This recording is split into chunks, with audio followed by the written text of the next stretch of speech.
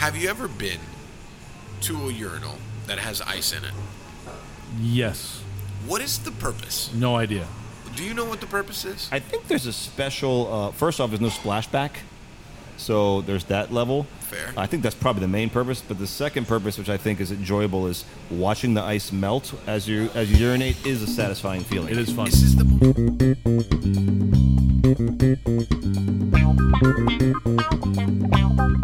So we're with Matt Kuscher at El Vecino for the first time ever. Welcome to Poncom Podcast, live from El Vecino in beautiful downtown Miami, located 2 blocks away from the Miami Heat Arena. Today, we have guest Matt Kuscher of all these wonderful spots here in Miami. Matt, say hi to the people. Just want to say the parking was amazing down here. Only took me about 25 minutes to find a space. Oh, man. Typical Miami problems. Fuck Hello, me. everybody. I'm glad I popped the cherry here. I'm glad Vecino is the new Poncom Podcast home. Is it? No, we Should haven't be. decided that yet. Oh, no, it's this official. is.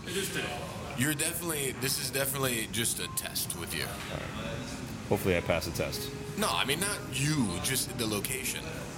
I was aware I wasn't actually being tested. I mean, we can give you a test later. Right. What are we talking about today? Mike Beltran is host A game right now. Listen, it's been a really What's long, up with all those 3 or questions 4 you're holding in your hand right there? Oh, you have man, for no me? questions. Seems I've like never it. written a question for any podcast other than the one we did with Jean George. Right? That was the only one? That sounds right. Lee Yeah. Schrager? Yeah.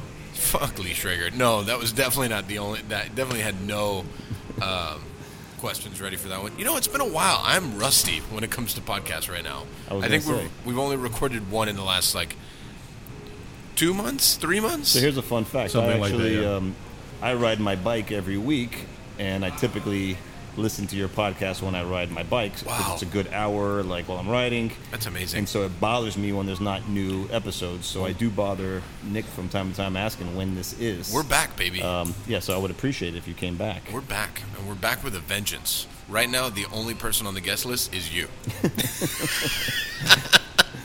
How many other people dropped out before I came? Just a lot. It's been an endless amount of asking people, and they're like, "Who are you?" And then we just back away. So one feature of doing this at El Vecino is that there's people in the humidor, so I'm going to leave, and you're Oh, that's perfect. totally by yourself. Hey, let me ask you a question. Are you pumped to have the Washington football team, also known as the Commanders, back? You're such an asshole. I just want to know. It's a very important question. So for with me the to new ask. ownership, I was hoping that they would possibly change the name again to something with skins or hogs or pigs or But something. they just bought the team a month ago. Yeah, you can't but they've change already it said that they so late. They just changed the name. Yeah. So everybody from my hometown thinks I'm the biggest Dolphins fan in the world. That's cool. Thank you. I don't for know your- if you guys think that, but I'm not. No, I don't think you are. I was actually, because I'm a big Twitterer, right? And obviously, everyone in the world knows Aaron Rodgers lasted 75 seconds, which is amazing. pretty normal for a dude. 75 seconds in his Jets tenure. And then there was a tweet by one of these bobblehead fucking football analysts, whatever. It's this is the most tragic event to happen to a fan base and an organization for a player and this and that. And then someone just responds on the bottom, Sean Taylor died. Ooh. And I was like, wow, that's a really good point. So the Sean Taylor, I was, as you know, a diehard Skins fan. When Sean Taylor died, they played Tampa that weekend. So I drove to Tampa. It was mid-season? Yeah. I don't remember. it was, Honestly, I don't remember. It was the day after. I drove to Tampa to go see the game because obviously I'm a Skins fan. So I went to Tampa, drove it, saw the game. Skins, also known currently as the Commanders. But Yes. go ahead. I was driving back from Tampa when I heard the news. And while I was at the game, I was thinking to myself, why isn't he at the game? You get hurt, but sometimes you still attend. Yeah. And I noticed that he wasn't there, and I don't know if it bothered me at the time, but I was just I noticed it. And when I heard that the next day, it was that. And then I don't know if you know this, but I was actually at the funeral. It was at FIU. It was a huge thing. They interviewed me because they thought I came from Washington for the funeral, which I did not. Right. But I was obviously a huge Sean Taylor fan. I own a Hurricane Sean Taylor jersey, even though I'm not a Hurricane football fan. Do you like college football? I like FIU Golden Panthers. I had season tickets 2 years ago. Right. Okay, I guess T.Y. that. Hilton? I mean, yeah, no, I know that's the claim to fame. T.Y. Hilton. I mean, he's very And good. Mario Cristobal. He brought him there. Yeah, I mean, Mario played at UM though, Correct. and then he really cut his teeth at Oregon. Well, he took us to a bowl game. He won a bowl game. Yeah. Listen, Mario is my guy. This is the whole reason I've wanted him at UM for over a decade now. So he's definitely my guy. No, he represents Miami in the best way.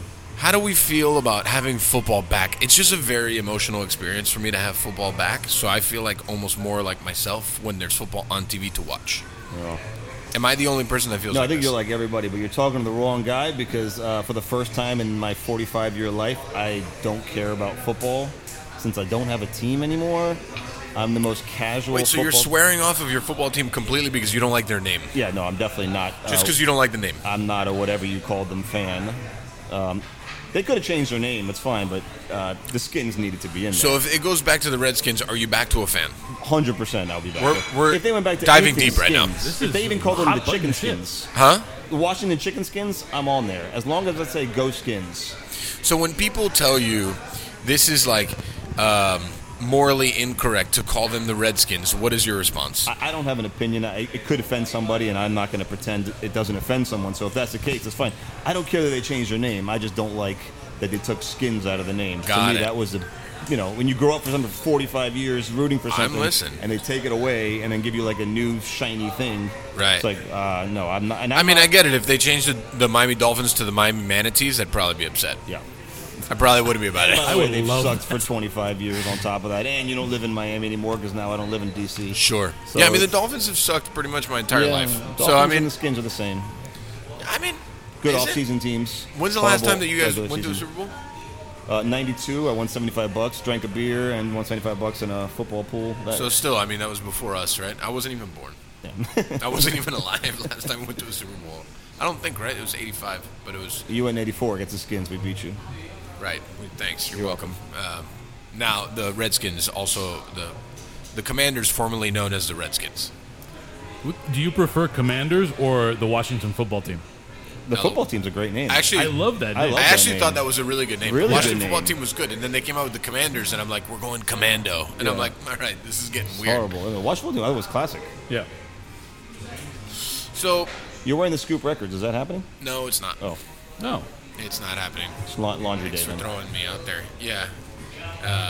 Maybe we'll edit that part out. So, Mike, I want to say thank you because I'm doing, as you know, I'm working with Sebastian Strong, and I'm on the board of directors trying to raise funds, and it's Kids Awareness Month, and you quickly said yes when I called and asked you to participate in making a drink called the Sebastian, where we're getting proceeds to them, and you offered up, I think, 2 of your places. 2, yeah. Well, the 2 that sell the most booze. So I really appreciate that because September is Kids Cancer Month, Awareness Month, and it's an alumni from my high school. And that's correct. He went to Columbus High School. Do you know what year that was? I believe he died around 7 years ago. So, so it's way after my time. But yeah, I do remember the whole thing. Yeah, it's a good cause. I don't drink mezcal cocktails, but when I went to the Gibson to have them, I got real banged up real fast because I don't drink mezcal ever. So I added to the pool money, so it's good.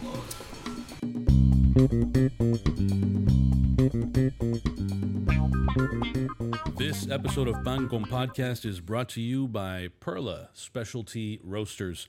Perla produces an award-winning coffee portfolio. They are a 4-time Good Food Award finalist and 2-time winner. Perla uses coffee directly sourced from around the world using relationships on the farm level. They view their coffee portfolio as a way for coffee partners, like Ariat Hospitality Group, to further enhance their guest experience. I really love what their brand represents from a local standpoint. They're very immersed in the community, and they've been very supportive of all of our places, even before we used to serve Perla. So when we decided to partner with them and make them our coffee provider across the board, they've been great to work with.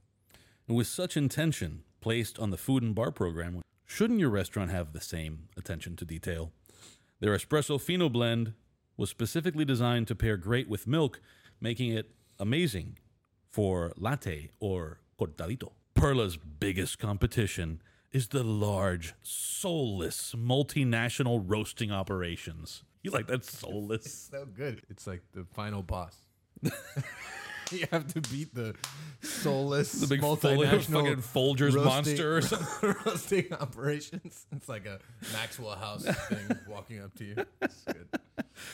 They can also solve equipment needs with sales, leasing, and service operations available at their disposal. With lightning fast order fulfillment, orders roast and ship the same day. Sometimes Chug's Diner gets its order the same day the coffee was roasted. I can 100% say that that's actually happened more than once. From a customer service standpoint, they're pretty incredible to work with for sure. With initial and ongoing staff training to make sure that their coffee is tasting on point. Yeah, I think there's 2 points there that are incredibly true just because I've lived them. It's like when it comes to equipment issues, how willing they are to help us in the maintenance standpoint of equipment, because coffee equipment, unless you have years and years of knowledge, you have no idea how to even start. And then the ongoing staff training, it's something that they talk about with us several times, whether they want to come in and do trainings on how to make the coffee or just education on the coffee. They've been really great. To get all of your coffee situation on point, drinkperla.com. That's drinkperla.com, drinkperla.com, to get your coffee situation on point and move away from those soulless operations. Maxwell House, big boss.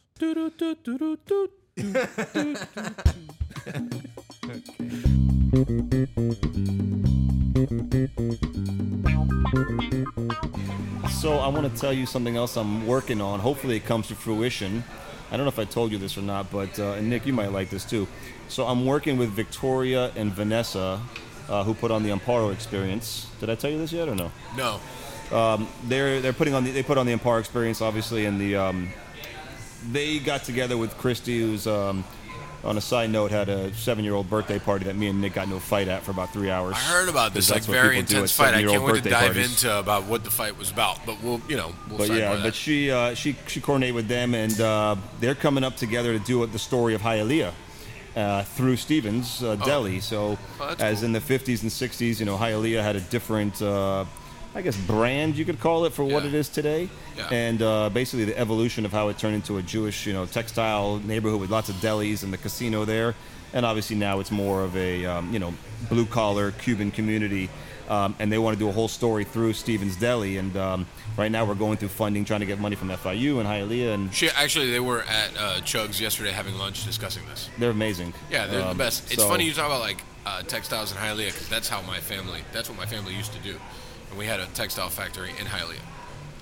And it was I grew up pallets and pallets of fabrics, and they come in these big ass rolls, and then you would have the 3 gigantic tables in the middle of the factory or the warehouse with just ladies just banging out clothes, and then I would just climb up to the top and just pass out. I'm like, Dad, I'm working. I was 6, but that's you didn't want to go into the textile industry? No, I absolutely did not want to. I mean, I had one of my first jobs when I was 14 or 15 in one of my dad's warehouses, unloading 18-wheelers over a summer, and it was that's why when in kitchens people are like, oh, it's hot. I'm like, no, this is not hot, man. You don't understand hot. When your sweat is sweating and you're it's a different thing coming out of your body. You feel like that's not sweat, that's real sweat. So, anyways, how's summer been? Has it been great for you? Sales-wise? Yeah. You know what? I think I've said this. My strategy is really focused on customer loyalty and really getting to do different things with my guests, focusing on my first-time guests, my birthday guests, and really building a loyal clientele as much as possible, so that when all these bullshit restaurants start running out of money that came here during COVID and they start going out of business, we'll be there standing. So to answer your question, it's helped me focus on cutting costs and focus on guest and customer relations. But yeah, it's obviously been every other summer in Miami. Do you feel like some of these newer, bigger people are starting to fade away because they just saw for the first time their first real Miami summer? Not only saw, but felt. This is a business. So if you're not making money, you're not making money. So I'm waiting to see. You know, for I used to watch like the New Times and be like, all right, 10 restaurants opening, 10 restaurants closing. I haven't seen a restaurant in there saying they're closing in a year and a half. And I don't know if they do that anymore, though. Well, you know what I'm saying, but right. Just the general aspect of that. So, yeah, I think in the next 6 to 8 months we're going to start seeing a lot of restaurants closing. Not that I want them to close, but I'm just, prepared for that. I mean, I think there's a good amount of people that aren't really adding much to the fiber of our landscape. I think they're just here because they thought Miami was going to be this cash cow for a decade, and I think a lot of people knew better than that. There's a lot of great parts of running a business in Miami, and there's a lot of difficulties too. And I think a lot of people came here expecting it to just be like balls to the wall for fucking 12 months out of the year, and it's never been that way. Never. Well, I think, we experienced an interesting 24 months, but at the same time, it's like, that was only 24 months in the 20 years that I've been doing this. Yeah, I mean, some of my, it used to be where, like in some of my local markets, we'd actually be the same or slightly busier in the summertime, like in Hialeah. Sure. But it's a purely local clientele, and that's kind of all our restaurants are pretty much that. Obviously, we do get an influx of tourists and whatnot, but it's kind of boring. You want to talk about anything else? No, I actually like talking about the financial part of our business. I mean, I think it's pretty fascinating, man. Yeah. No, it is. I think I'm just like I said. I think I'm still hungover from 2 days ago. Well, I think it's well documented that Matt, myself, Zach the Baker, and Jose Mendin go out to dinner every 4 months, and I feel like this one, we hit it pretty hard. You took a good video of the Cadillac, the Angelina. Yeah, I was very happy I'll send it with to you. It was great. I mean, it made me miss my car even more. It was the first time you guys all got to rode in the Cadillac. I mean, I've ridden in it before. No, but all together. Yeah, same time. Same time. Yeah, I don't know. This summer, going back to that, this summer has been, to be honest with you, eye-opening in a good way for me to focus on new things. I took the unreasonable hospitality approach, and I push our team right now every day to give me something that is just next level of how can we wow our guests in a way that no one else can. And obviously you can't do that with everybody, but that's our goal. And so I think it opened our eyes to realize we need to do more things like that and get back to the basics. We do the crafts and crafts at Locale. We used to be very community-based, and I kind of lost that as I grew. And now we're going back to that. And so every last Thursday of the month, we do crafts and crafts where the kids do arts and crafts, and they make their own ice cream and paint the high chairs, and then the adults get craft beers. And that's always been something that's brings us together. And now that Coconut Grove's changed completely, we kind of had to reintroduce ourselves as that community place. And so it forced us this summer to kind of do those things again, which is great. I think that the opportunity, looking at the aspect of having a slower summertime, I used it as an opportunity to just dial in as much as I could from an operational perspective, because I think after next month, we will have opened 5 locations in 24 months. Yeah. Wow. And, there's a lot of stretching thin, working through, hustling through. And it's not, I think we always grind, but I also think that we could have been a little bit better in a lot of places. And I think that dialing that in, and I think we made it a point to the last 6 months to really, this was even before things slowed down for summertime, which was really dial it in even more and look deeper of how we could be, not only better as operators, but better as management, better how to coach people better, how to lead people better, how to create better leaders. I think that was a big thing for me personally, is how do we motivate people to be better leaders, not just good at their job. And I think a lot of people, they kind of look at this slower time and say we're just slow or whatever. But for me, it's an opportunity for growth. And it sucks financially. Don't get me wrong. It's the fucking most painful part. But it's what are you going to do? Sit there and fucking sit in the corner and be I'm so sad because we're slow, or you're going to try to fucking improve, And I feel it was a huge benefit, and again, I'll say it till I'm blue in the face, yeah, it sucks to not have the same type of revenue that we did during high season, but it's not realistic. Miami has never been that way. Never. So I think it's I think it's also a good gut check for a lot of people, I also think that it was a good opportunity for me, for sure, to just like kind of like improve and grow and like do certain things different. And I feel like, really like getting into like things a little bit more and improving each location better than it was during season is to prepare also to hopefully have a great season. Right. No, those are all true. And I to even add to that, I took it as an opportunity to maybe do more for my staff, and so next week I'm taking my general managers on a surprise food trip. I don't even want to say where we're going because it might, if this comes out, then it's not a surprise. So we're meeting at the airport, and for 36 hours, we're going to just go to a city and just tear it up. Cool. And since I'm a big Dolphins fan, I'm going to take my kitchen managers to a Dolphins game. Love that. Tailgate with them. Just whatever, let me know. I'll be there. So, well, you got to get a job at Kush Hospitality first.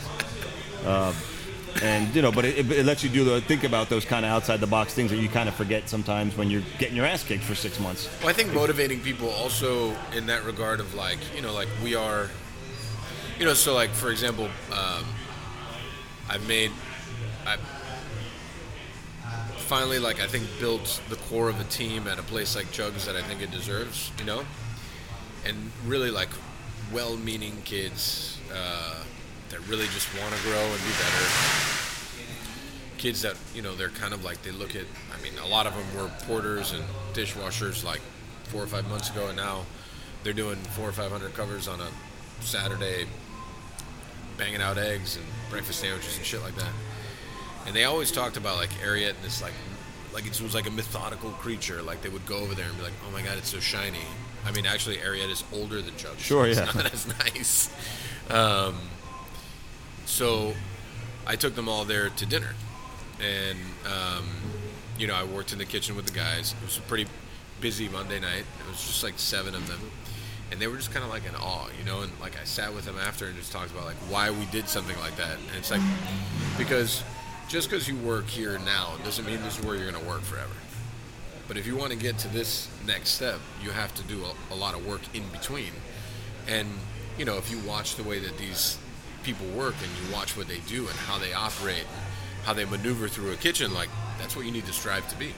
So it doesn't matter whether you're flipping eggs or you're making monkfish Wellington or a duck press or whatever it may be. It doesn't matter. It's all the same. If you care the same about a plate of eggs is how you're going to care about a duck press. That's just the reality of it. And it was like a really good experience for them. And it was like, for us it's like something small or whatever, but like for them it was good. And then we went to tours after and we just talked. I think not more importantly, but equally as important is, the more they understand the brands and they can talk about it and understand that there's other things going on, the more they can relate to the guests or have pride in the company they work for. Sure. They had, just today, one of my managers sent me we're trying to work on a vermouth package, like where, you get basically a vermouth training and learn how to make vermouth and a vermouth and kind of education, like, for an intimate scenario, and I think it's amazing. And in the little package that my manager sent to me, it was like, oh, for the test run we'll invite the other managers, which seems obvious, but to me I said, why have I not invited my other managers to come to Victoria's and understand what vermouth is, even if they don't sell vermouth in their stores necessarily? They can talk about it to their guests if it comes up, and they can help, again, speak the brands all around. Me and you both have multiple concepts that are very, very different. Right. And so it's not like working at, Joe Schmo where there's a million of them. They don't necessarily know or have been to all of the locations. Well, this is something that I took from Schwartz when I worked for Schwartz. Like, he would send a team from Cyprus to go eat at Michael's, and then a team from Harry's to go eat at Cyprus. It was, because I believe when you have... Can I get another one? Yeah. When you have multiple locations, and think about it, you could definitely touch, 40... Yeah, please, sorry. When you have the opportunity to touch, like, at that time, Michael's and Harry's probably had 500 guests a day, let's just say, give or take. And you can educate them on other places where you're doing other things. I found that fascinating, right? Because you have this hyper, focused clientele that likes what you do, that come all the time. Tell them about the other shit you do and why they should like that one also. So it's something I adopted many years ago, but like now, a place like Chug's easily does like 300 people a day. We never did that before at Ariete. You know, we do 40 or 50 covers. It's different. But a place like Chug's that just has so much more volume and it touches so many more people, it's something that I've really taken like 40... Yeah, please, sorry. When you have the opportunity to touch, like, at that time, Michael's and Harry's probably had 500 guests a day, let's just say, give or take. And you can educate them on other places where you're doing other things. I found that fascinating, right? Because you have this hyper, like, focused clientele that likes what you do, that come all the time. Tell them about the other shit you do and why they should like that one also. So it's something I adopted many years ago, but like now, a place like Chug's easily does like 300 people a day. We never did that before at Ariete. You know, we do 40 or 50 covers. It's different. But a place like Chug's that just has so much more volume and it touches so many more people, it's something that I've really taken, like, you know, dropping a check presenter with something that's going on at Stevens, but you're at Locale. You know, like, just that kind of shit. And thinking about it, like, me growing up in the kitchen, like, I was never exposed to stuff like that, but I sat in these manager meetings, these director meetings that he would have with like fucking 30 people, and I would listen. I'd be like, man, that's fascinating, and it's so smart. Because what do you need to, like, in a lot of ways, PR, like, what are they doing? They're sending a press release. There's a bunch of people that are consuming this information, just pretty much copying, pasting information, then putting it on a thing for people to click it. When you could just do the same thing yourself. Yeah. You know, and the power is through the people making the place, right? It's like your people that you trust to run your thing. Who's going to talk better about it than them? Of course. Yeah, I mean, typically we usually try to, every once in a while, once a year, move managers to different stores so they can manage at the other stores and see and get ideas. That's interesting. But and that's always worked, maybe even just for like a lunch shift. And it always comes out a super positive experience. But I rarely do what you said, which is like take them to eat at another one of the restaurants, which... now that I've got this, Tatiana did this vermouth thing, now I'm going to do that. Of what you currently have happening, what is some of the things that are exciting you the most?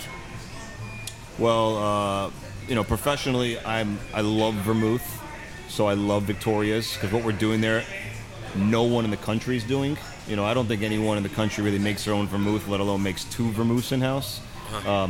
And so every time we get a new guest in there, we get to educate them on a very, very old traditional experience that is not really known in the United States. That's fun and awesome, and I happen to love it, so it's just passionate about it. So that's really cool. I'm really focused on hospitality right now. Like I said, I'm really the Unreasonable Hospitality. You know, obviously there's a book that I'm sure a lot of people read, but if you haven't, it's a great book. That remotivated me. I read that, and I read a book called Fans First about the Savannah Bananas, and just kind of making that fan experience and really, getting to every guest. That's been my focus, and I think that's what's motivating me and making me excited right now is kind of redoing that. So we had a meeting with our GMs, like, all right, what's going to be our birthday gift? And so now we have like a wheel. Well, every store is different, but if it's your birthday and you spin the wheel, and when you spin the wheel, you can get a free T-shirt or a drink or whatever it is. If it's a first-time guest, we're going to give you a keychain with a some sort of like funny experience with it. So just trying to make it. We already do cool things. I mean, if you walk through every one of our restaurants, every fucking corner there's has there's a lot of color in your hospitality. Every corner has a story, and I just want to keep it going and going and going. Right now, we're working on lollipops to give to every guest as like a departing gift. That's cool. And and as we spark those conversations, more things come from it. More things come from it. More things come from it. 'Cause we do a lot of shit that people don't even realize we do, like that Wheel of Fortune. Yeah, I mean, I think that like, because I'm in the middle of reading that book. Which one? Unreasonable Hospitality. Yeah. And I think what's interesting and what stuck with me the most throughout the entire book is like the hospitality and the color part of it, right? Like just the repetitive nature of that. When I think about that a lot, hospitality is structure and it's black and white, right? And then there's people that add color. And I say it all the time, is like the people make the place. It's not the other way around. You could obviously have a great place, but if you have shitty people working there that don't care, it doesn't matter.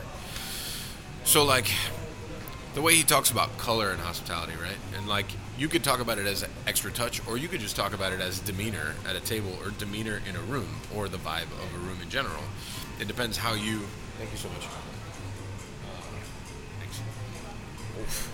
Wow. Wash line here, it's a little weird. Did Mike tell you that he put me to work at his at Chugg's last week? I did. What job did you end up with? He sends me a picture that he's there with his kid. His kid's having a milkshake, and I'm like, dude, can you tell him to lower the fucking lights because the lights are way too fucking bright? And he was just like, are you serious? Yeah, I'm fucking serious. Of course. So you can add to my intro. I'm also a light coordinator at Chugg's. I love this. I mean, it matters. You know, No, it does. I mean, it's just I didn't know if you wanted me to go that extra step and tell your staff or not. You know. Yeah, no, I'm totally cool with it. I mean, I've told your staff things. Yeah. I So, I don't know. We'll talk about that another day. yeah. Can we talk about me and Nick fighting? I think that was more. Oh man. I don't know like the full context of this fight. I just know that it happened at a kid's party. Nick hates me apparently. No, not And at everything all. I believe in. Are you a communist? Am I a communist? No, you're not a communist. Okay. Then you're fine. All right. Good. As far as I know with Nick, that's pretty much it. That's Actually, like the, I've that's never the thing. enjoyed a argument more than I ever have that night. This I is never why felt me like and Nick hugging are friends, someone 'cause and I love disagreeing arguing at the with same Nick. time. Yeah, Mike and I mostly yell at each other. Yeah. Pretty much the whole time, and it's just all through text that I respond 4 days later. It's me texting and then yelling it by myself for 72 hours until Mike sent the text back. I forget how it got started, but this was at a friend of mine, I guess, of the podcast, and of yours, and also your marketing director is her Yep. title. And day one employee. And day one employee Christy Sednuda. We were at her daughter's birthday party, and this was at the very tail end, so we were like maybe like among the last 6 or so people there, and somehow I forget how the conversation turned to supporting local business or shopping at places or buying at places because they're local businesses, and we had very different views. I will say this, the best part about the argument is that not only did we totally disagree, and not only did I want to hug him at the end a lot, but Nick's not a hugger. Huh? he actually, Wait till his birthday. Just wish him happy birthday. he actually Oh, no. educated me a little bit because he changed my thought on one thing because Okay. it wasn't about necessarily supporting local, although that's very important to me. It's also supporting local, but there's a bias because if I know the person and they're not Sure. local, I would support them as well. So if my friend is a chef in Milwaukee and opens a restaurant in Miami, to me, I put that in the same category, supporting local, and that I mean, you kind support- of is unfair for that argument. So I'd appreciate. What if the product is bad? Would I support? Yeah. I would still support. I wouldn't necessarily recommend, but I would support. I would, yeah. Listen, you supported 11 vodka. It's not good vodka. This is on you for bringing it up. Listen, around vodka here. is vodka. I I'm mean, just saying, it's I just like- disagree on that, to be honest with you. Vodka So mad is right now. literally, to be shitty vodka, you got to be really shitty. If it's distilled 5 times, it's the same shit. You telling me you can tell the difference between Grey Goose and Tito? I can't tell the fucking difference. I mean, I don't drink vodka. Well, then there you go. If it's shitty, if it's Gilby's vodka, yeah, I could tell the difference. To in me, that the best fucking vodka in the coffee world is mixer. Crystal Palace. Crystal Palace. Sounds like a Chinese restaurant. You've never seen Crystal Palace? Is that a vodka? Oh, so when I Oh, was that's the one with the little, yeah. I know when what I you're was worked behind a bar at an Applebee's when I was 19, all the well was Crystal Palace, and their plastic handles. talking. Right. And they all at that time the cost was like $5.25 for a handle, Yeah. and it was a gin, rum, vodka. Yeah. I guess Gilby's was my version of Crystal Palace. Crystal Palace, that's ads at dademag.com. I support you guys. Yeah. I support the grind. I thought about it also a little bit after that conversation. I think I don't know if it was ever framed this way in that conversation, which I think like half the time that yelling was happening was because we were yelling over that one Agreed. over that one person who was at the table. It made it a little bit more complicated. Yeah. There was another person at the table. There was a mediator that We can't. me and That's a self-appointed mediator. me and Nick didn't. We ask can't. for We the can't mediator. put names. I don't know her name. I think, But it was, yeah. But me and I Nick don't have know. also a similar background. Like, he grew up in a Quiznos, and I grew up in a Dunkin' Donuts, and so we both grew up in a franchisee household. Right. And it's funny because we have very different takes from that, which is Right. interesting. Yeah. But I think what I like after having thought about it a little bit, I think it's that we agree that we feel like supporting people that we feel like we have some kind of community or kinship with. I think we just disagree about whether, by virtue of somebody being local, I feel much connection to them. Got it. Like if someone is local and they're still doing something bad, it doesn't mean I'm going to support them. Right, but if somebody's if somebody's a friend and they're doing something maybe not bad, but like okay, you'd be, the bar is different if it's somebody who's a friend. I'll always go to a friend first, even if it's bad. Even if it's bad? Yeah, over something that is, right next door. Obviously I'm not going across town, but door to door, when we had that conversation, I mean, I'm always going to go there first. I want them to succeed. No, I know. What I'm getting at is like if a friend of yours opens a burger place, you're not going to go to McDonald's over their burger place. Obviously. I know, obviously you. I'm just doing an extreme example is what I'm saying. Right. Okay, got it. What if it was like a Fuddruckers? It's honest question. No, yeah, of course not. No Fuddruckers either. No, do you look at Fuddruckers the same way as McDonald's? I look at any large corporation that focuses on numbers over quality, which is basically anybody that has financial investors involved, as that category. So with the exception of, again, TVs, cars, phones, I can't get a local phone, I can't get a local car. I typically don't support any of that stuff. My wife hides it from me. My kids, they actually, if we drive by McDonald's, my kids are trained to say caca or caca Donald's. And that happens to my 3-year-old says that all the time. Have they never eaten that stuff? No, they eat it all the time with my wife. Oh, got it. A house divided. Them there. I can't wait to do this, right? It's like, it'll be a McDonald's and I don't know, something random. It's like something random. I'm just against big corporations, and not that I don't want them to succeed. I just don't want them to succeed as much as I want somebody that went through the struggle that I went through, that you went through. Sure. I know that struggle, and whether they're good quality or bad quality, I know how hard it is to go out and open your business. And to me, that's the greatest thing about this country is, aside from most other countries in this world, entrepreneurship is one thing that the United States is amazing at.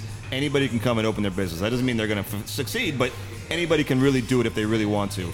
And you can't do that everywhere else in the world. Obviously, you can't do that in Cuba. Yeah. I mean, that's obvious. But even in other countries that you would think, it's very hard. Can't even get a pound of rice there. I mean, Cuba's an extreme example.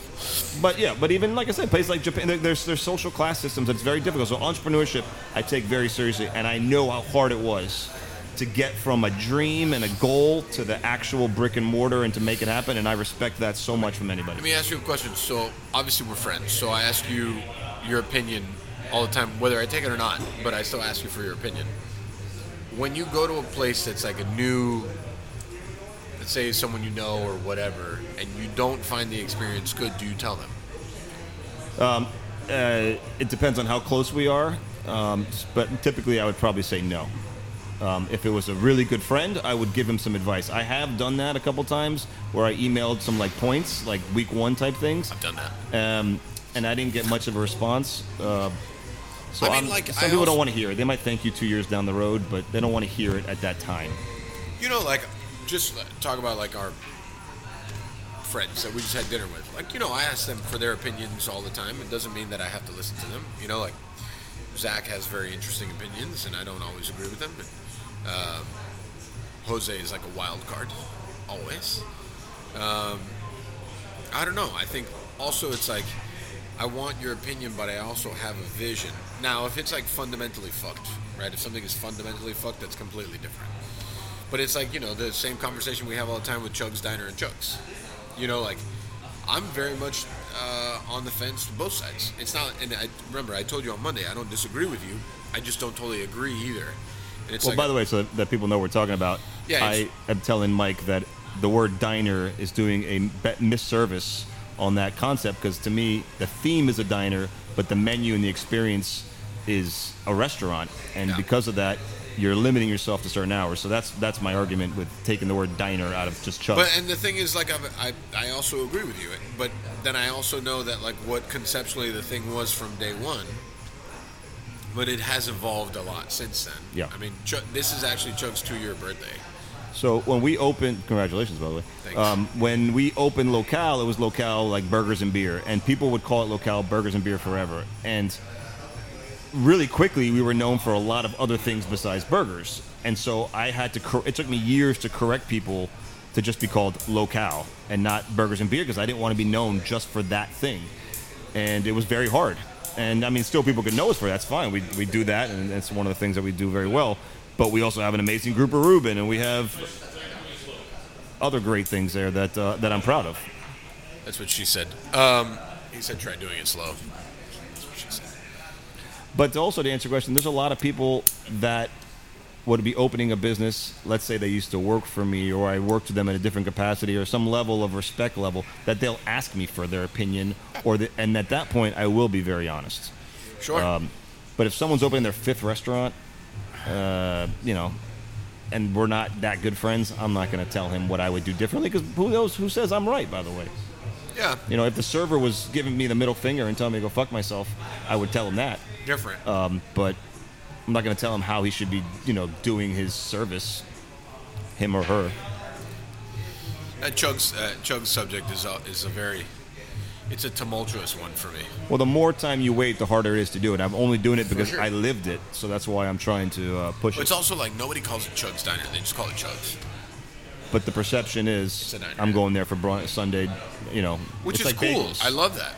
It's like, when do you get bagels? Typically, you're going to get bagels on Sunday morning, Saturday or Sunday morning. But why? Didn't we have this conversation? What was your favorite bagel? Miami? Like, in the world? No, here.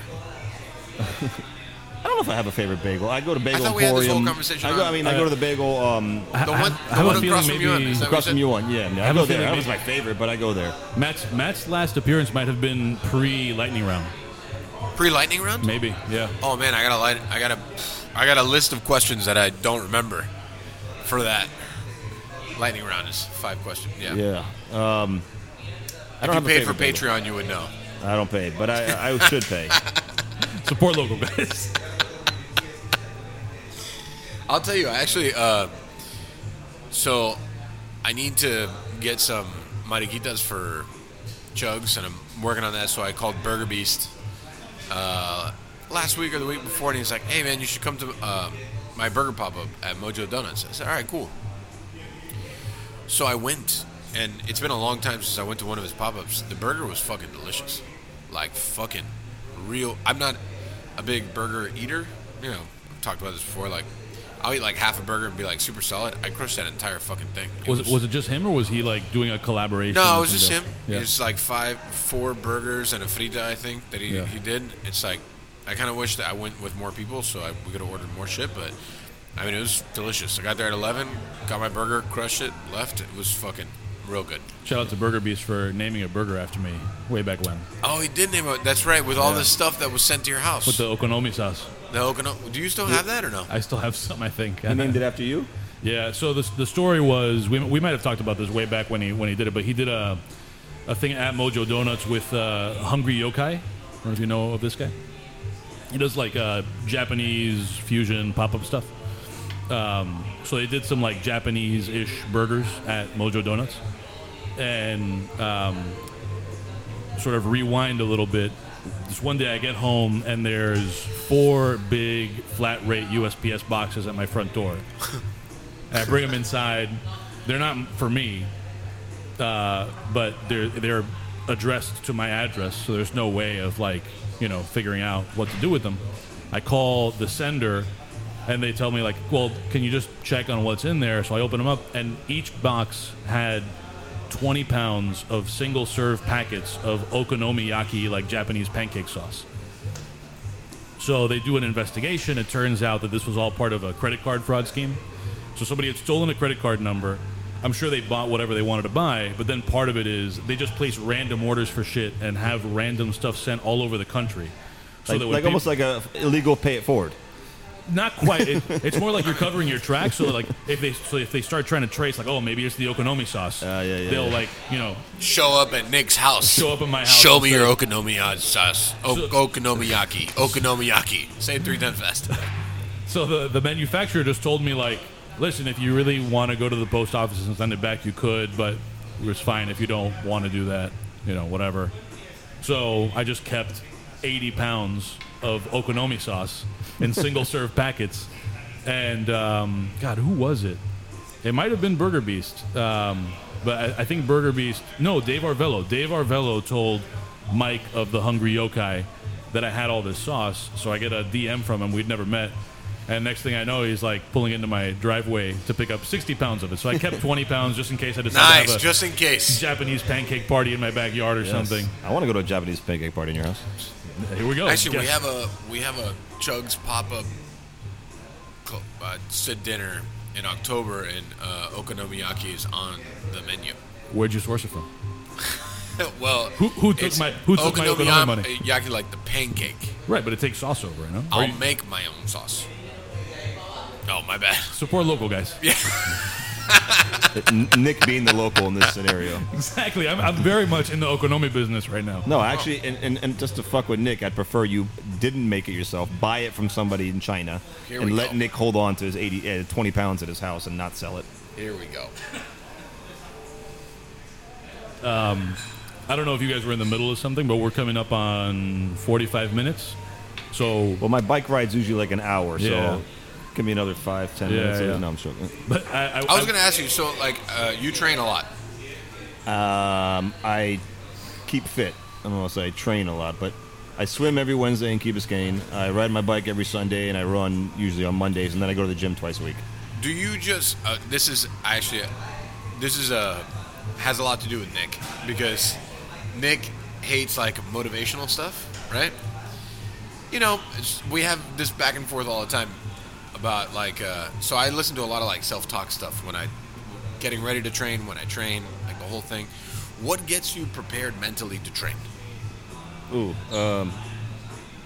like, do you listen to anything specific? Well, or obviously, is it just the, like you you know, wake up and I'm like, I'm gonna swim a fucking mile without a problem? I have a schedule already, so I'm set on that schedule, and I'm 45 years old, so if I don't, well, it's, you know what, I do the triathlons, and so I know they're coming up, and so I have to continue to do it, or I won't be ready. So I have one in 2 weeks, so I know that if I skip it, I'm not going to be able What to. I'm saying is, you don't listen or Rocky do IV any- soundtrack.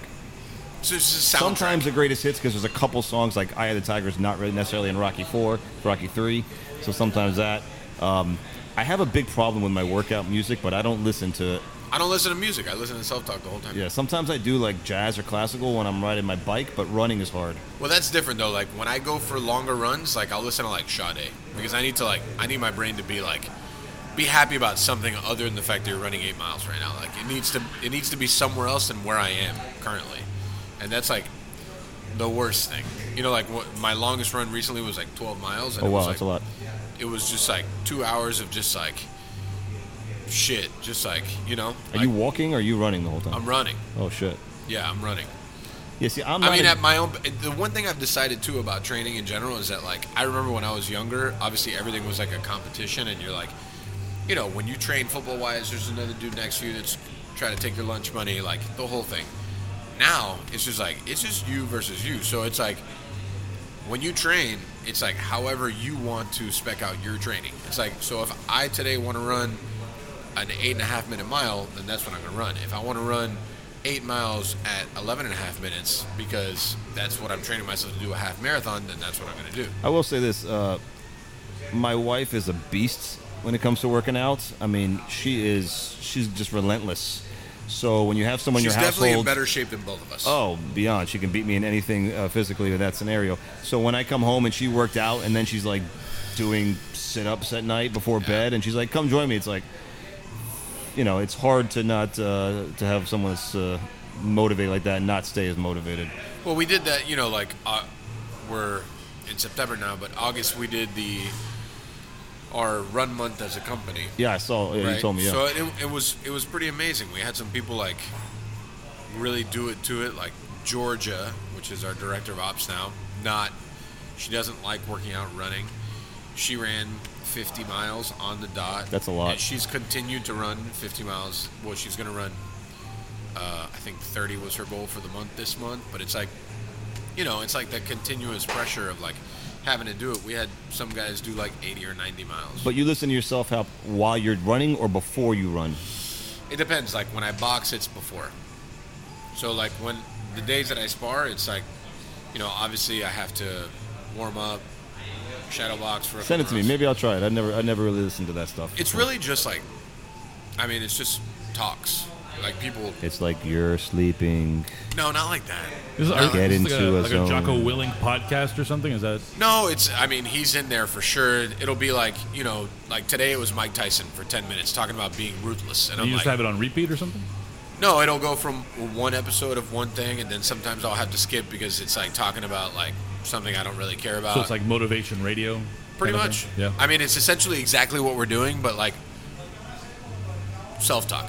It's podcasts about like that are Okay. Yeah. cut up speeches of X, Y, and Z Oh, about okay. a certain topic. Yeah. Like compilation type stuff. Pretty much. By the way, this place is beautiful. Thanks, man. If you haven't been here, I would recommend it. It really is nice, especially the toilets and the gold trims, Oh my which I God. mentioned to you. The Yeah. whole weird. Let me ask you. I Have took you one ever, picture of this place, and it was the toilet. Thank you. Past podcast guest Lucy Lopez went into the bathroom. This was a couple months ago now. Came out and told me that's a bathroom people should fuck in. Yeah. Oh. Shout out to Lucy. Yeah. Shout out to Lucy. I don't know if that's encouraged By by the way, management, but this year Lucy had to do the Pata Sucia Olympics solo because apparently you had better things to do than It was co-host with her. one of my very good friends' birthdays, in which we celebrated it They in gave you the a Keys. 6 months advance notice, but it's okay. And I told you that I couldn't go all right. with advance notice. Just you're Lucy cutting me off. was fine without you. I'm sure she was. She definitely doesn't need me as a sidekick to No, be she's entertaining. amazing. Have you ever been to a urinal that has ice in it? yes, What is the purpose? no idea. Do you know what the purpose is? I think there's a special. First off, there's no splashback, so there's that level. Fair. I think that's probably the main purpose. But the second purpose, which I think is enjoyable, is watching the ice melt as you urinate is a satisfying feeling. It is fun. This is the most random thing. Like I remember it in like dodgy bars and stuff. Like you're trying to empty out the well and you just throw it in the I fucking think it urinal. also takes away the smell slightly. I would imagine, Ice, especially in a divey bar. I think like heat would intensify the smell, so maybe having it cold just kind of kills it. Well, anyways, we went to a nicer restaurant on Monday, and there was ice in the urinal, Some, and, I'm like, some Michelin-starred ice urinals. and it was weird. I was like, I don't totally understand. I guess there's a purpose. Somebody put thought behind this, but like this is a little weird. Well, I teach a class at FIU called the Intro to Restaurant Development. and I've been in the You've class. you've been there, and I'm going to ask you to be again this semester. But I'm going to bring it up in my class and see Ice in the urinals? yes, and see if it's see what the response is from the younger generation. Interesting. Because I haven't seen it a lot. I used to see it in my 20s a lot, like but like you said, dive bar type place. But we Divey did see it bars. this week, so it came up. But in like a nice restaurant. I've never seen it. I've never seen it in a nice restaurant. I didn't necessarily hate it, but I was. I didn't hate it either. Like I just didn't. I was like, is there something I'm missing? There's a memo. And obviously Zach loved it. Fucking A, did he ever? It's just like every time I went to the bathroom, I took a picture of the urinal. I'm just like, what's going on, dude? Why Yeah. are we doing this? I have a So- urinal of Fidel Castro. He likes ice. Yeah. He likes ice. Yeah. Good stuff. So, is there any new plans for more things? Yes and no. I told you I try to focus on well-rounding. So like I teach at FIU. I'm actually getting my master's right now at FIU, which is insane. I have homework this week. I'm involved with Pace Center for Girls and Sebastian Strong, so that takes a lot of my time. With the restaurants that we have, Wynwood, we are going to redesign. And I'm going to expand the kitchen, and I'm going to end up putting a bar upstairs. So that's going to be very exciting. Upstairs, like rooftop bar? Or No, like second floor. Oh, second floor. Yeah. Cool. We were going to put apartments there, but now I'm going to put a bar upstairs. So I'm actually really excited about that. And then, I'm going to be your neighbor on Coral Way, off Coral Way, 32nd. In the next year and a half, I'll have a bar there. So between those two and kind of what I have going on, that's pretty much it. I'm in the design phase of those two. The one on Coral Way, you have like a concept or?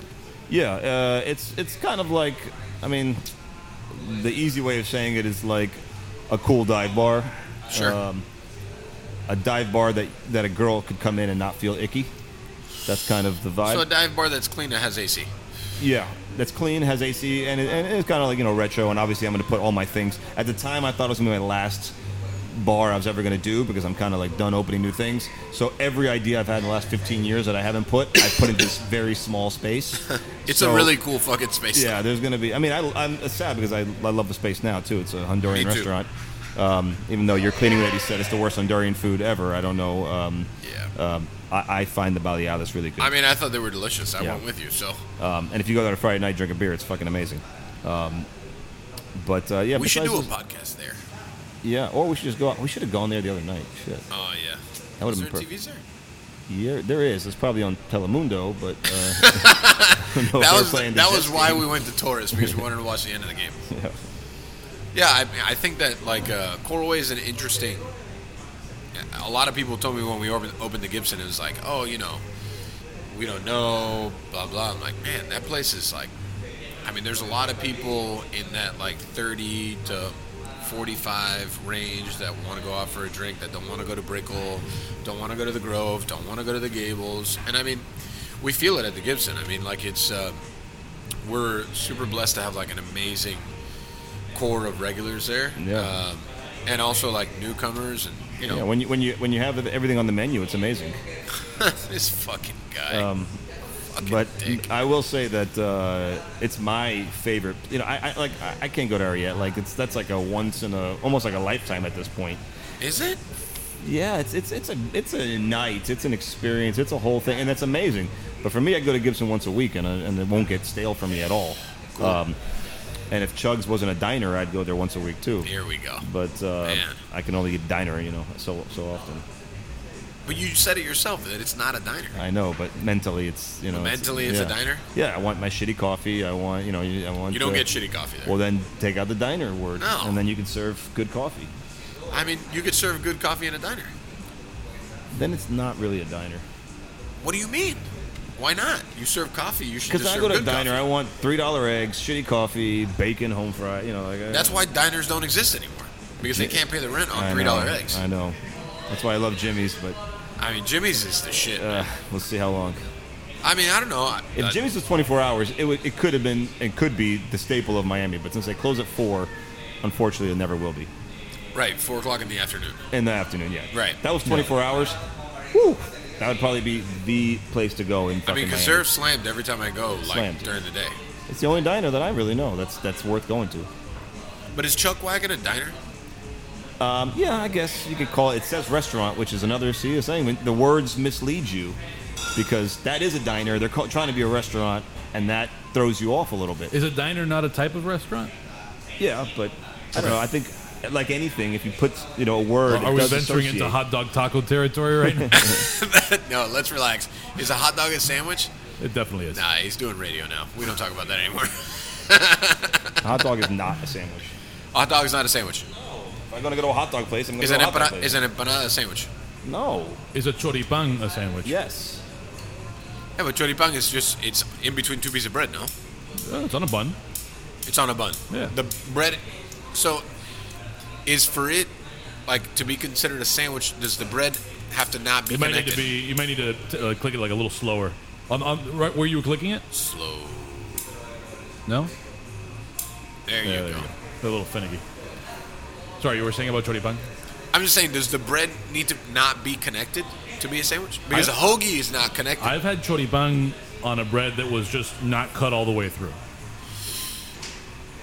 I think choripán is a sandwich. Is it Italian beef a sandwich? I don't think it's a technical. Sure. I don't think it's a technical thing. It's a perception thing.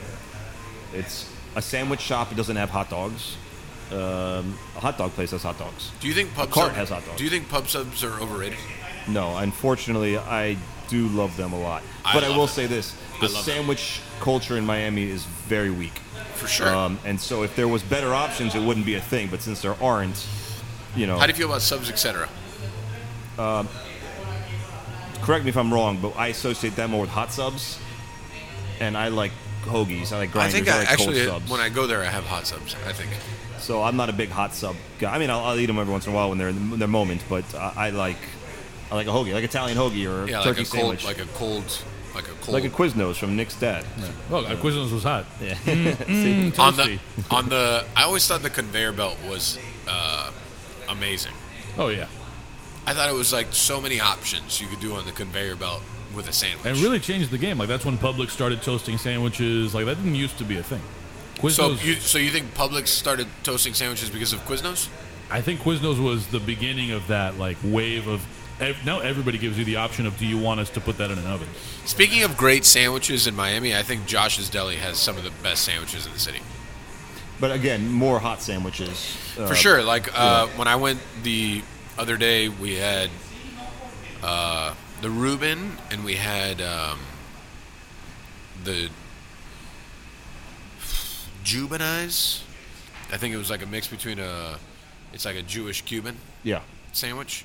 I mean, it was fucking delicious. Yeah, no, I mean, I haven't been there. I went there once, like a month ago, and from there, I haven't been there in like 6 years, and both times were equally as good. So good. That guy's guy's a little hole in the wall. Such a legend because he just like works a line by himself. Yeah, it's fucking impressive, man. I told you, I went there. They closed, and I basically got invited to someone's table who I forgot how I knew him, and he just let me eat his food off his table, and it was great. Yeah, I mean, I think that's like one of those gems in Miami. It's just kind of like, what is it on, like 79th? You know? No, farther. Surfside. It's in Surfside. Yeah, it's far, but it's fucking so good. You know, 96. Sorry. Super Subs, etc. I think is really good. Hungry Bear is good. No, you're not. No, they're not good. It's just if you had a sandwich culture, they would be average. Sure. But since you don't, they're obviously. But you got to start somewhere. Yeah, I mean, Danny was trying to do it, and I love that he was trying to do it. Yeah, but yeah, I mean, you go to the Northeast, they're everywhere. Yeah. And so I grew up with that culture of just having an Italian sub everywhere.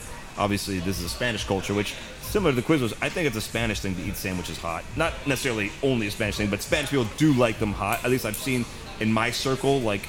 I won't go to Publix and get a hot sandwich. I get a cold sandwich. Do you think a Cuban sandwich needs to be pressed? Yes. No. Yeah. 100%. I disagree. 100%. I just Cuban does a pan con lechon. I don't think it could be pan con lechon less so, but I prefer it pressed. So if the bread is warm and the inside is hot, why does it need to be pressed? Because how can you sell shitty ham and call it good if it's not hot? I'm just saying. I just think that at that point you're destroying the actual like integrity of the bread. What's the best way to hide quality meat? Yeah, by hot. Heating it up. Yeah, and pressing it thin. That's how you hide by it. By it being hot. I don't know. That's why at Chugs we don't press any of the sandwiches. I like the using crunch. Good quality meat. I'm assuming. Yeah, I mean I don't know. Like for me, I love the bread that we use, and I love like what we put in sandwiches. And like I don't want them pressed. I love sandwiches. For me, I could eat sandwiches and cereal all day long. I can't eat. I mean, I love cereal. I can't eat cereal. It's just so bad for you. I know. It's just like fucking incredible. You eat cereal? Rarely. What's your cereal of choice? Oh man, it's been a long time since I bought cereal. Honestly, I think if I had to commit to one cereal for a significant amount of time, I'd probably go Honey Bunches of Oats. Ooh, that's a good one. That's a good one. It's like somewhere in the middle of like because oats. Yeah, in the word, sounds in the good. Name, Yeah, it sounds but good. there's still honey and shit. Like you feel like it's still a childish, decadent, sweet. It's a good one. Where are you at? I guess I'm classic at this point. I'm just doing Honey Nut Cheerios at this point. I mean, Honey Nut Cheerios is delicious. I'm Frosted Flakes. I love. Cinnamon Toast Crunch. I also love, but it's just like sugar bombs. Like I can't believe I used to eat that much sugar, man. I can't believe I used to eat that for breakfast once upon a time. I also like all the stuff with dried strawberries in it.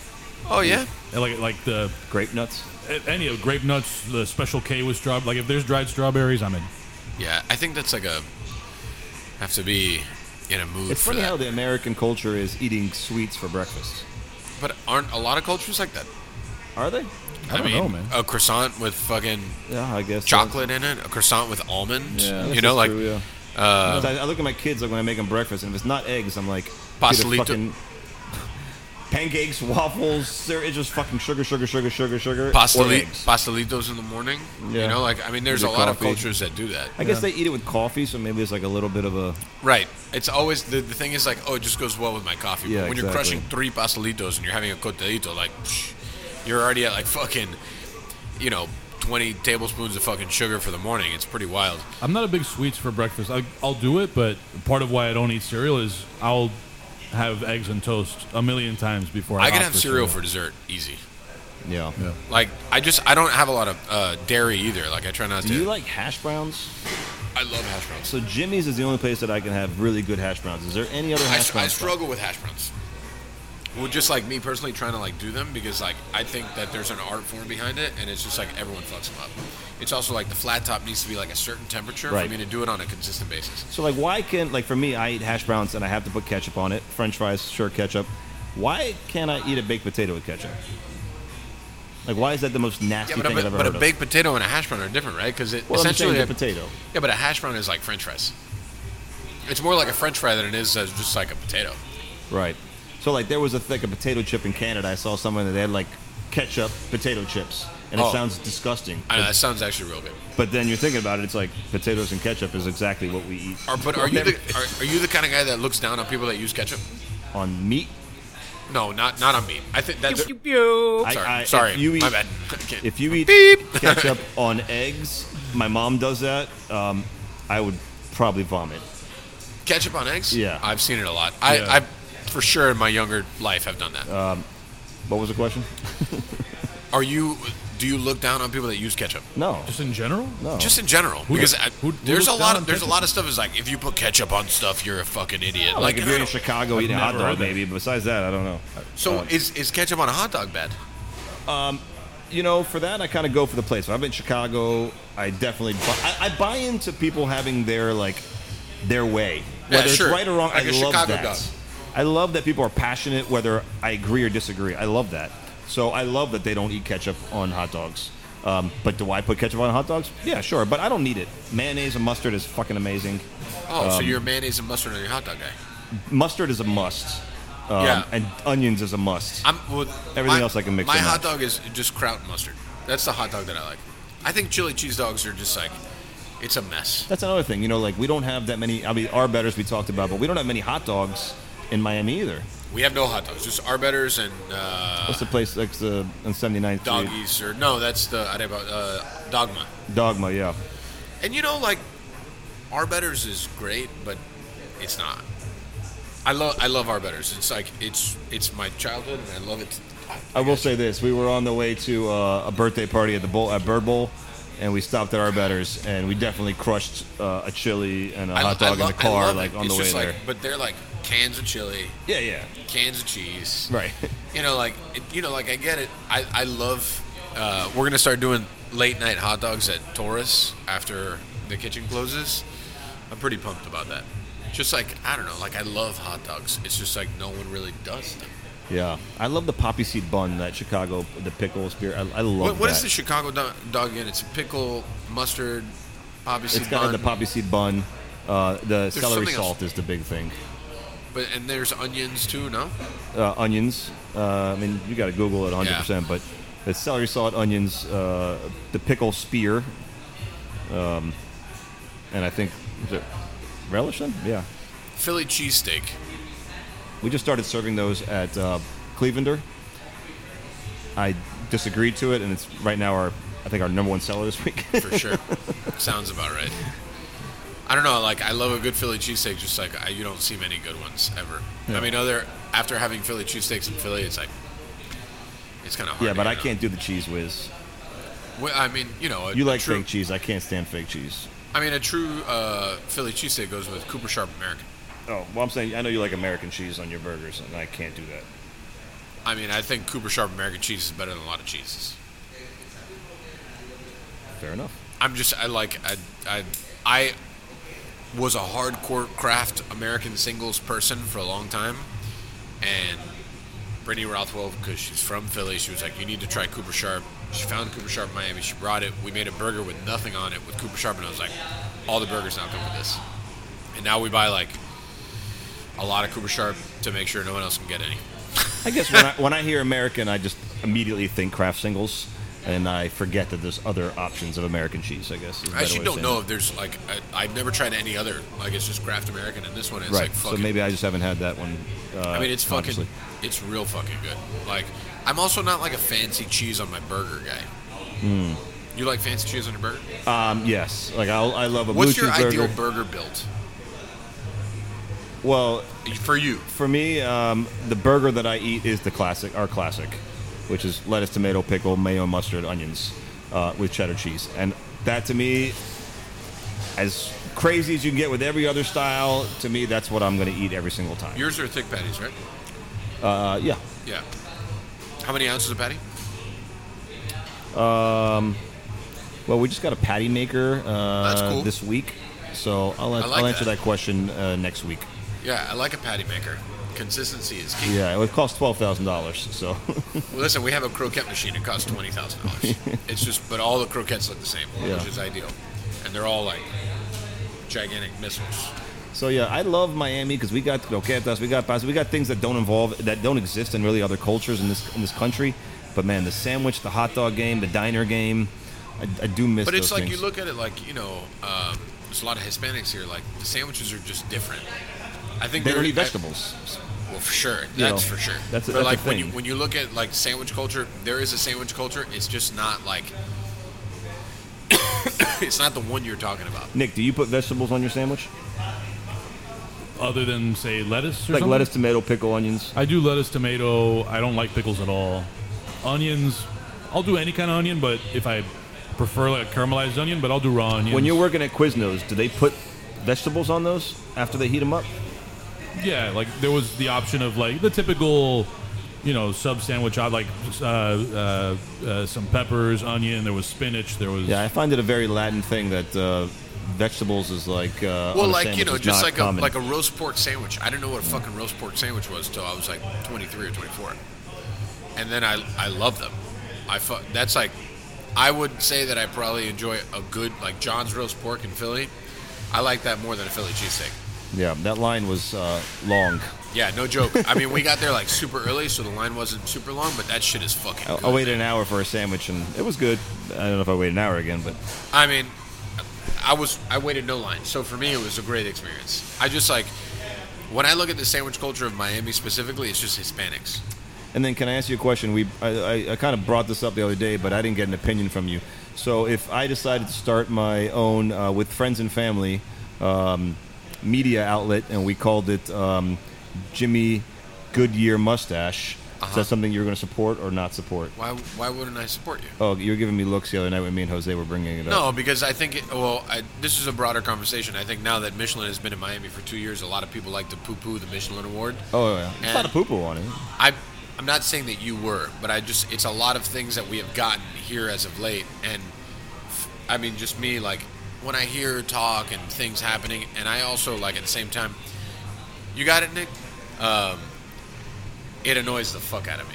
I think it's just a creative way to say that this is what we like, not that that's bad. This is our opinions. Yeah. Instead of James Beard, we got the Jimmy Mustache. Instead of the Michelin, we got the Goodyear, and these are our favorites. I didn't give Those you are their I favorites. didn't give you a side eye. Well, Jose thought you were not happy with the conversation, and I was all about Jimmy Mustache Awards. Yeah, I mean, I even got fake mustaches. No comment from you guys. Listen, I support my friends even when they do bad things. As long as it's local. As long as they're local the friends. basis of the entire hour. I don't know. I like that was really well because also Zach is like a perfect example of someone that has like the recognition that kind of just speaks about it very like aloof and just kind of like whatever. But he's also not been awarded by the James Beard Awards every single year when he should have been, many times. So and he's very keen on that. So like I just think it's there's layers to that answer. For me, of course, I support you, and I'm like, All right. I'm Nick, if you want a side gig, we're going to start the Jimmy quotation mark Goodyear Mustache. Oh man, the name's getting podcast. longer and longer here. Well, Goodyear's his middle name. It's Jimmy Mustache. Got it, Jimmy Goodyear Mustache. yeah, we'll put Or, up, Napa I'll know-how. put up plaques. You give us plaques too. We're going to do like golden mustaches, Cool. I think that's great. and they can put them at the door. You should Maybe give like them out, stickers. should like give golden them out mustache during stickers. November, right? Movember, yeah, it's a good Yeah, idea. See, Movember. we're already See that? we're already twerking. Me and Jose are doing this. Yeah, I mean, I love it. Apparently, we're all going to Puerto Rico in February. Yeah, if he's opening a restaurant for He's sure. opening a restaurant in Puerto Rico, which he's very pumped about. Yes. He's not here to talk about it, but he was very pumped about it. He's very, very pumped. I think we've hit sandwiches. So the one thing that I wanted to get into before we shift to all the wind down shit was because we had wanted to do this before that Pace Center for Girls event Yes. that happened a while ago. So just in case somehow we managed to screw that up again next year, Can we talk about what that is Sure. in a way that'll still feel relevant next year? Of course, and we're going to do it every year. So we did an event in July called Taste the Pace, and I invited a bunch of well-known chefs. Michael Schwartz quickly said yes, and everybody else, with the exception of Michael Beltran, said yes immediately. That's correct. I did not participate in the event. And it was one of the, if not the best event I've ever been to be honest with you. It was 10 James Beard, Michelin, every award you could think of, chefs, all putting together an event to celebrate Pace Center for Girls, which is a local school here in Allapattah that helps teenage girls that are in difficult situations. I get a little complicated on that. We raised $100,000 towards that school. And we had my friend Alan Chamo, who's a mentalist, who was amazing. We had Carlos from Only and Dade, was great. Gio did some cocktails from Havana Club, and Voli sponsored, and obviously the chefs for the show. But the beautiful thing was we did it at the Southern Wine and Spirits building in Wynwood, and which is an amazing kitchen. All the chefs, it looked like a soup kitchen, and everybody was just like helping everybody out. But when you looked over, it was just 10 amazing chefs helping each other out, just kind of digging in, and it was really something really cool. I'd never really seen that before. Atomic was there doing a live art piece. It was just an awesome high-level gala event that I was very proud of. And everybody on the team, Jennifer, Wolf, Christina, they killed it. So we're going to do it again every year. Hopefully one year Michael will say yes. I'm not sure what the boycott was about. We can talk about it another day. I didn't have a boycott. But everybody else was amazing. Brad, Neve, and everybody, even people that I wasn't close with, jumped on and really did amazing stuff, and everybody raved about it. Made money, awesome. Everyone had fun. It was just great. So we're going to do it every year in the summertime. So it's an off season for Miami, and hopefully you'll see it next year. Is there like a website people could go to now to get on a mailing list so that next year they get reminded or whatever it is? That's a good question. Right now I would say pacecenterforgirls.org is that, but that's more about the organization. Yeah. The Taste of Pace, I guess the best way to do it is follow Kush Hospitality, because we'll be the ones pushing it out. Cool. We'll be pushing out the most. We don't hire Larry Carino did free PR for us, which was really nice, but we didn't really do an official social media engagement. Long Island Larry is great. Yeah. Long Island Larry. I heard it was a great event. Chef Devin was a part of the event. Yeah. She had a great time.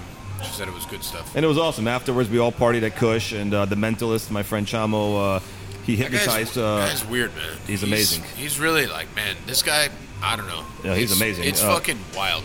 But I don't know. When I watched that guy do shit, I'm just kind of I don't want this guy to get anywhere near me. Well, he hypnotized Jose, and it was hilarious. It was awesome. Oh, that's good. And we have it on tape. It was really fun stuff. Nice. But anyways, Taste the Pace next year. Yeah, we're definitely going to do it again. And I was very proud of it. It was the first time a big event I kind of did, and I've never. It was so flawless. It was amazing because of the team that put it together. Time out. Oh, yeah, I'll put it on. Cool. I'm glad that wasn't me. So, we can move on to, so you want to do some of the wind down stuff? Sure, we can wind it down. We'll start with our parting recommendations. I had almost forgotten what we do next. So parting recommendations, this is where you recommend literally anything. It could be something that's yours, something that's not yours. So it could be a movie, a book, a place you went, a meal you had. As long as it's not yours, what do you recommend people check out? Well, I guess I mentioned it earlier, but I guess Fans First is a book about the Savannah Bananas and Unreasonable Hospitality. If you're in this industry, they were both pretty inspiring books for me. I'm not a huge book reader, and they both caught my attention and made me finish fast.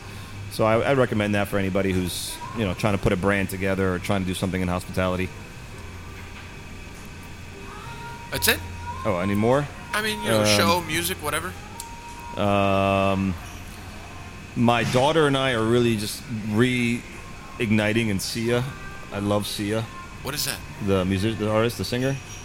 There's a singer named Sia. Yeah, she's been around a long time. You know her stuff, but my daughter, when she gets into it, so now I listen to it every day in my car. So here's, I guess, I'll give you the one. So Sia's known. She writes all these songs for Britney Spears and Rihanna and all that stuff. She sings Chandelier and whatever, Titanium, a bunch of stuff. But she's got a Christmas album, which has original Christmas songs, and Ho Ho Ho and Mr. Snowman. Mr. Snowman, which is a Christmas song, might be my favorite song right now. And it's a Christmas song, original. It is fucking amazing. And it's not like something new, but since my daughter's like really into Sia right now, I'm just listening to it a lot. So I guess I'd recommend that. Cool. Check out Sia's Christmas album in September. Nice. I love that. Well, we're getting tuned up for holidays here. Mike, parting recommendation? Last time we did this, did I recommend the Lebanese guys? Maybe. I don't know. Their shawarma is great, man. You recommend them to me, and I did go, and they were good, and he was really nice, the guy. Just Al-Amir? Yeah. No, it's different one. across. It's like on Bird, but it's down the street. Got it. It's really fucking good. The guy who runs it, Mohammed, he's like, the shawarma is fucking delicious. So good. Kibbeh is really good. I really, really fucking enjoyed it. It was great. I also recommend, even though I'm not like a huge burger guy, that Burger Beast burger was really fucking good. Next time he does a pop-up, I would probably recommend it go. Shows-wise, like a lot of people are talking shit about that new Star Wars show. I like it. Ahsoka. I saw the first 2 episodes. I thought they were great. Yeah. But I didn't see anything past that yet. I'm on, I think they're on episode 5. I'm caught up. Like, it was really good, entertaining. Like, obviously, I don't know. Like, I'm more of a Star Trek guy than I am a Star Wars person. Yeah, but, I'm more Star Wars. I mean, the show's good. Well done. Interesting. Good acting. Cool with me. I'm in the middle of Unreasonable Hospitality. It's a very good book. So, I guess I'll fully recommend it when I'm done. But I say it's a controversial subject for a lot of chefs, but I thought The Bear season 2 was really good. I haven't watched it yet. So I thought but it took me 2 years to watch the first season. I get it that it's like a stressful and it's too much.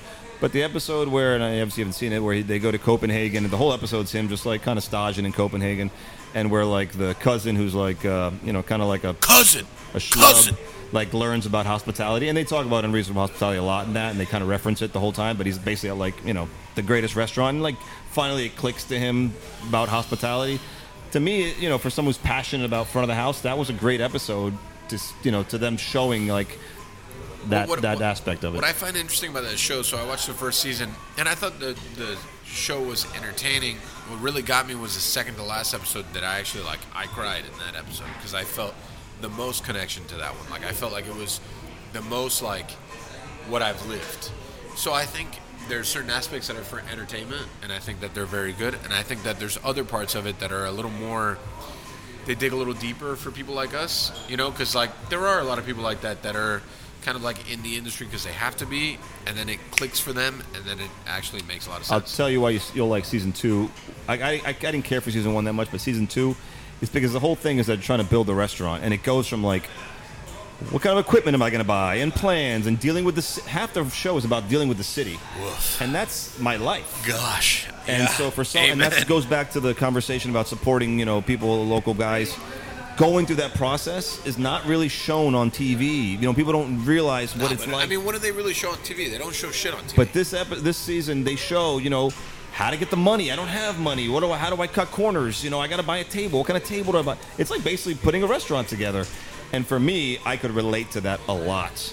Yeah. The first season I didn't relate to so much. It was just more enjoyable. The second season I related to a lot, and I thought it was great. So I know a lot of people don't like that, but I liked season 2 a lot of the time. I liked the first season. I just I need to be in the mood to work after work. Yeah.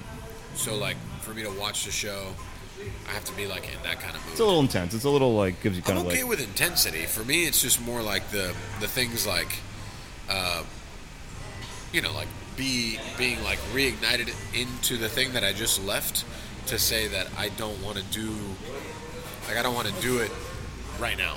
You know what I'm saying? So it's when I watch shit, it's sci-fi shit because I'm just trying to decompress. Well, another thing, in the second thing that they had one of the line cooks, and they kind of send her to culinary school, and she gets inspired, and all of a sudden she gets it, it clicks, and you can relate to that all day long when you get somebody who just got a job, they work with you, and all of a sudden it clicks for them, and they realize, this is a passion. This is important, and they show that, and I don't see that a lot on entertainment. So I think you'll like it a lot. I liked it. Cool. Nick? It's possible that I've recommended some of this before, but things that occur to me are, number one, Cuban rapper Randy Acosta. Okay. Check that out. Very good if you're a rap person. I watched it on Amazon. It's possible it's somewhere else.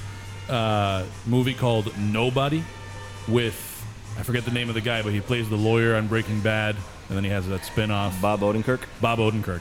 Nobody is like in the genre of like The Equalizer, John Wick. You're the second person that recommended that to me this week. It was good. And it was like, it's more of a sort of relatable character just because, I don't know, Bob Odenkirk doesn't look like an action movie star, you know? By the way, Bob Odenkirk is in season 2 of The Bear in one episode as like the uncle. Yeah, but so Nobody's good. A lot better than I thought it would be. Also, I think Amazon Jury Duty was a lot of fun. That was funny. Kind of late to that party, but yeah, that was funny. Jury Duty was a good Haven't time. seen that. It's kind of fucked up, but it's pretty funny. Yeah, like you remember the Truman Show? Yeah. Jury Duty is they basically did this, but it was with a fake jury trial, and only one juror doesn't realize it's not real. Oh. So they shoot like a whole reality show, and he just thinks that he's a juror on a jury that they're making like a documentary style thing about. Everybody else is an actor. Wow. And he doesn't realize it until the whole thing is over. But it's kind of fucked up because he's like making relationships with the people, and they're just like lying to his face. Yeah, for sure. Yeah. Like, it's like, wait, are you my friend or we're not friends? Because I don't fucking know you. Right. But it was entertaining, yeah. And then the last thing I'll recommend, which again, possible I've recommended it before, but I can't recommend it enough. And there's a little bit of that, like, given what I have experience with, watching this is, you know, relatable, although it's not about the process, but Kill Tony, which is a live podcast that they record at the Comedy Mothership in Austin, Texas.